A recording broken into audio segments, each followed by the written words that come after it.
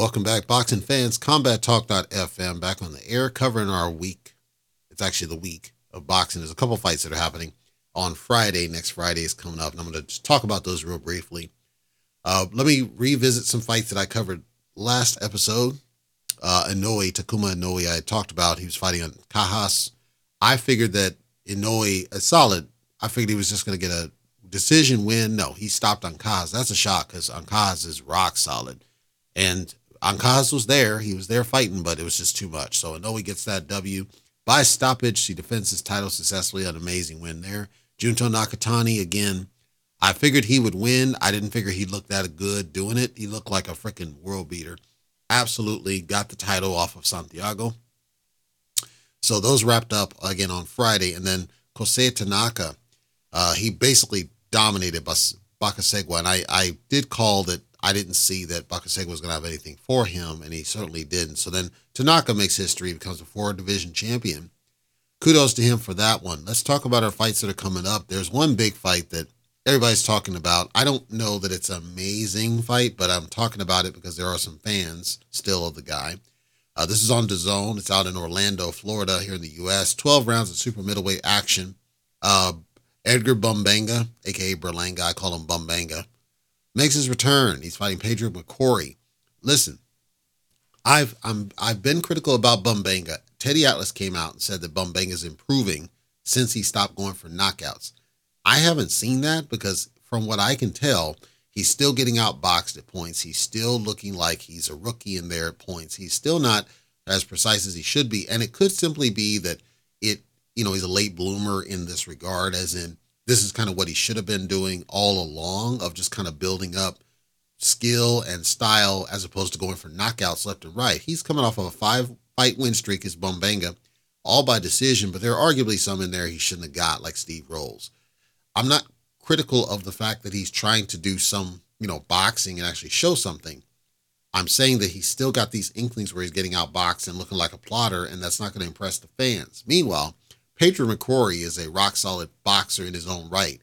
If anybody's going to expose Bumbanga, it's this guy. Padraig McCrory's coming off of a 5-fight win streak, stoppages, inside of 7 rounds, all of them. So, and he's undefeated. Let's not be mistaken here. This is not an easy fight for Bumbanga. Even though McCrory is old, and even though McCrory has not been as active as he probably should have been, and I don't want to say protected because that's not fair. It's kind of like a Sonny Edwards situation, except that McCrory he goes for stoppages, but he's stylistically a good boxer as well. If anybody's going to really expose Bumbanga, it's this guy. Everybody says Bumbanga knocks the guy out. I'm not seeing that. I see that McCrory's going to make him look like crap. Even if Bumbanga gets a W, I think McCrory's going to make him look like crap unless McCrory doesn't show up. The only way Bumbanga gets out of this with a W is if ultimately McCrory doesn't show up, because I'm concerned. I think Padraig is gonna show something here that's amazing, and I think we're en route to possibly seeing that the true expose. I like this. This fight was initially scheduled for later in the year, earlier in the year, like 2023. It got pushed back. That's why, again, both have been out of the site. They've been out. Most are simply not giving McCrory any chance because of his age, I think. And so I'm sorry. I don't see this wash knockout from Bumbanga. If he does, it's a big win because McCrory is highly rated, highly regarded and quality. He's just a quality dude, highly ranked by the org. So this will definitely bump him up. I just think that McCrory is going to be the one. If anybody could, he's one that could expose and derail the hype train on that one. I'm not making a call. I'm saying anybody could, it's going to be him. Really good fight for what it is. If you get a chance to check that one out, it's late in the evening here in the U.S., so I'm not going to be able to see it, but I'll check it in after the fact because I'm intrigued to see how McCrory pulls this one out. Undercard of that same event, 12 rounds at bantamweight action, Antonio Vargas versus Jonathan Rodriguez. I like this fight a lot. Both guys, it's matched very well. Numbers are roughly equivalent. Both orthodox fighters, roughly the same height, roughly the same reach, roughly the same age.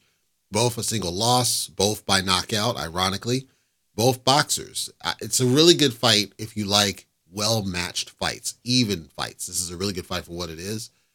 hard to call this one. I've watched both guys. I'm gonna lean ever so slightly towards Vargas. I think Vargas has a little bit more energy to him than Rodriguez. It feels like Rodriguez when he got stopped, feels like he just kind of derailed a little bit. He's there, but he doesn't sustain it. He doesn't keep it up throughout. And so hopefully he proves me wrong because I like both. I just feel like energy leans towards Vargas. Vargas seems like he's more passionate about going on to being something than Rodriguez since the losses. So again, I truly hope that Rodriguez proves me wrong and we get to see a barn burner where it's just one of those, fight of the year candidates because it has all the potential to be that.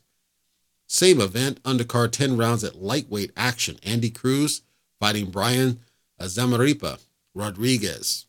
I had never heard of Zamaripa. I had never heard of him. The name caught my, so I looked a little bit deeper. He's a really good fighter, generally speaking, but he's got flaws, stylistic flaws. He's a southpaw, but he's got stylistic flaws. So against somebody like Cruz, I think Cruz is going to wash him. I think Cruz is going to stop him inside 6. That's not dinging on Zamaripa. It's just the flaws are apparent. Speed being one of them is not in his favor. Cruz is much faster, on the strikes. I think defense leans towards Zamaripa, but Cruz seems like it doesn't matter because you're not going to be able to hit him. if I had to measure it. Now, Zamaripa has way more experience, rounds. And the one thing he's only been in the business with Cruz, his record is kind of weird because he only has the 2 fights on record that we could see. But they say he's been in the game since 2011, and I don't think that's true. I think he got in 2020. He had to have gotten in sometime recent because there's no way he has only 2 fights after this period of time. But if he does, then you got to start asking questions about what the hell's going on. Let's say, for just sake of argument, that he debuted recently, did Cruz. I think Zamaripa has an opportunity to exploit that, so as far as, bright lights and too new to it. But my gut tells me that Cruz is going to wash the guy because I think the record might be misstated and he actually has been in the game a lot longer than what the numbers say. Because on the books, Zamaripa should run right through him. I just don't see it from stylistic match. Cruz feels like a more stylistically brilliant fighter is where I'm going. Same event undercard, 10 rounds at flyweight action. Yanquiel Figueroa fighting Andy Velasquez. Really, really good fight. Both undefeated guys, both young guys. Matched really well on the books. Figueroa's a little bit newer. He just got in the business like 2 years ago, and Velasquez has been in for a while. Obviously, Velasquez is a rock-solid fighter in his own right. They're both boxers. I would lean Velasquez as a boxer-puncher, kind of like a Marquez. So, but it's a really good fight for what it is. I'm leaning Velasquez. I think that Figueroa, he's somewhat new to this level. I don't think that he's been matched enough to where he can hang at this level. Hopefully he proves me wrong, but from what I saw, I think Velasquez is just more solid than what Figueroa is going to bring. And we'll have to see which guy is able to pull it out mentally, because again, they're stylistically good. I just think that Velasquez is just that much better is my call on that one. Same event undercard, 12 rounds at welterweight action. We got Jasov versus Pablo Cesar Cano. Cano is a legend in the business by this point. He's been around. He's been with some of the best to possibly do it. And then Jasov is on the up and rise. Jasov debuted, I think, like 6 years ago or something. And, it's actually a well-matched fight. Despite that, obviously the numbers are off, because Cano's going to have way more fights in the books. But other than that, it's a well-matched fight for what it is, I think. Experience leans towards Cano, but I don't think Cano's going to have anything for Jasov. I think Jasov is just too strong. He's a boxer-puncher.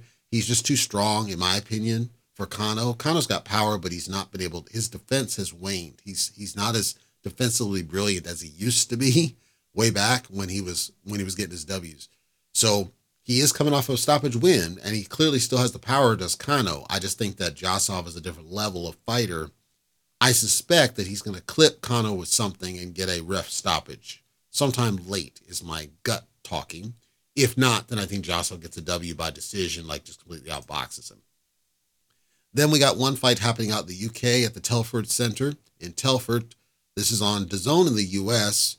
And what the heck is this? Freeview in the UK. I've never heard of Freeview, but Freeview in the UK. 12 rounds at super welterweight action. Abbas Barao, I had never heard of him, versus Sam Eggington, and I clearly know him. He's on our masterpiece series where we did those warriors. And Eggington, we're a real big fan of his, just an absolute warrior in the ring, just leaves it all in there. And maybe this is a build back for Barao based on the losses he recently took. He took 2 losses back to back. Here's the thing. The interesting thing on Barao, I think one of his losses got overturned, is my gut speaking, because I see in one area he has 2 losses, and another place says he has 1 loss. But I clearly see that there was 2 at some point. One by decision, it may have been overturned to a no contest, but I don't see the no contest on record. So it seems like he's been regional for so long. His record's kind of up in the air. We don't really know what the heck's going on with him. So I couldn't get a pulse on how much game he is in this one. Meanwhile, Eggington has been out for a long time. He had a long layoff, and that's been concerning people of whether he's going to be able to come back and fight at this level. Because if you can say anything about Padraig, he certainly has the power. He's a boxer puncher. So he certainly has power, if nothing else. We just don't know if he has the skill to deal with somebody like an Eggington, who's just a damn warrior in there. Durable all hell. He's gone to extensive lengths to just stay in the game. People suspect that Barrao's going to deal with Eggington because of the time out of the ring. It's absolutely possible, but from what I saw of Barrao, I'm not impressed. I didn't see that Barrao's going to have anything for him. But most online are gunning for Padraig to get this W. So I'll definitely kind of keep my ears open about this one. This one's taking place on the 1st of March. That's going to be this coming up Friday. If you want to check it out, like I said, in the U.S., it's DAZN. This free view in the U.K. Padraig versus Eggington. If for no other reason than to support Eggington, because he deserves everybody's support. That's what we got on deck here for boxing. And then I'll just briefly mention this whole business with Ben Armstrong that you may not even know anything about. So there's this influencer fight club garbage, and it's aligned with this karate combat, and they get all these influencers online who are basically people who are paid to promote something, and they get them in a ring to fight. So it's either some sort of kickboxing or MMA or straight boxing match against people who are not real athletes. Some of them are athletes like KSI or Logan Paul or something, but some of them are just random people doing whatever. So Ben Armstrong is on the crypto side, and he had a lot of controversy recently because of a bunch of nonsense around crypto specifically. And then he climbed in the ring against a guy called More Light, which I'd never heard of, who's apparently all about Bitcoin. And the odds were leaned way against Ben Armstrong because Ben Armstrong is out of shape. He's grossly out of shape. I would call him obese at points. Out of shape. He put footage saying he looked sloppy. He was falling over, and I watched segments of the fight, and More Light, he was impressive in some of the strategy, blocking with your glove, blocking eyes with your glove, and then coming over the top. Very good shots. It seemed like just when Ben got frustrated, he just went all out, and that was too much for this More Light dude, and then he got overwhelmed, and it was a decision for Ben that as I saw it, I didn't see a decision for Ben.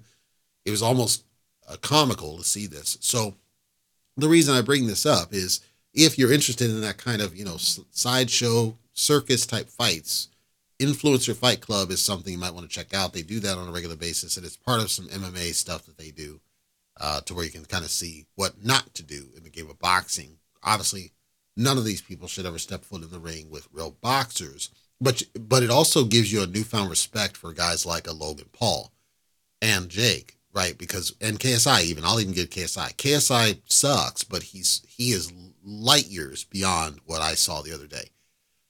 There's levels. And so some of these guys take it serious, and they go and they can make a living doing it off their name and their brand. And then they're serious about it. They train and they work to get there. Whereas when you compare them, these ones that get criticism on the business, to these other influencers, you got to give these guys their flowers, as the kids like to say. Again, the Jakes and the Logans and the KSIs of the world, for their level of skill, is bar none above some of these other ones. So that means they're taking it more serious than some of these other ones. So I just want to give a shout out to some of the other true crossover ones that went from influencer into boxing, whether they're still influencers or not, but that took it serious, tried to refine the craft, actually improved as fighters. Because KSI did improve. It's not like he's the same crap he was when he first fought Logan. Not even close. He's significantly improved since then. So he clearly takes it serious. I'm just saying he's still crap when I compare him against somebody else that's a pro. but he's light years ahead of what I saw the other day. And so I'm giving shout outs. It may not sound like it, but I'm giving shout outs for them taking it serious and seeing that there are opportunities for some of these young guys to make a living doing it. Obviously, they had to have the brand coming in there to get the shot in the first place.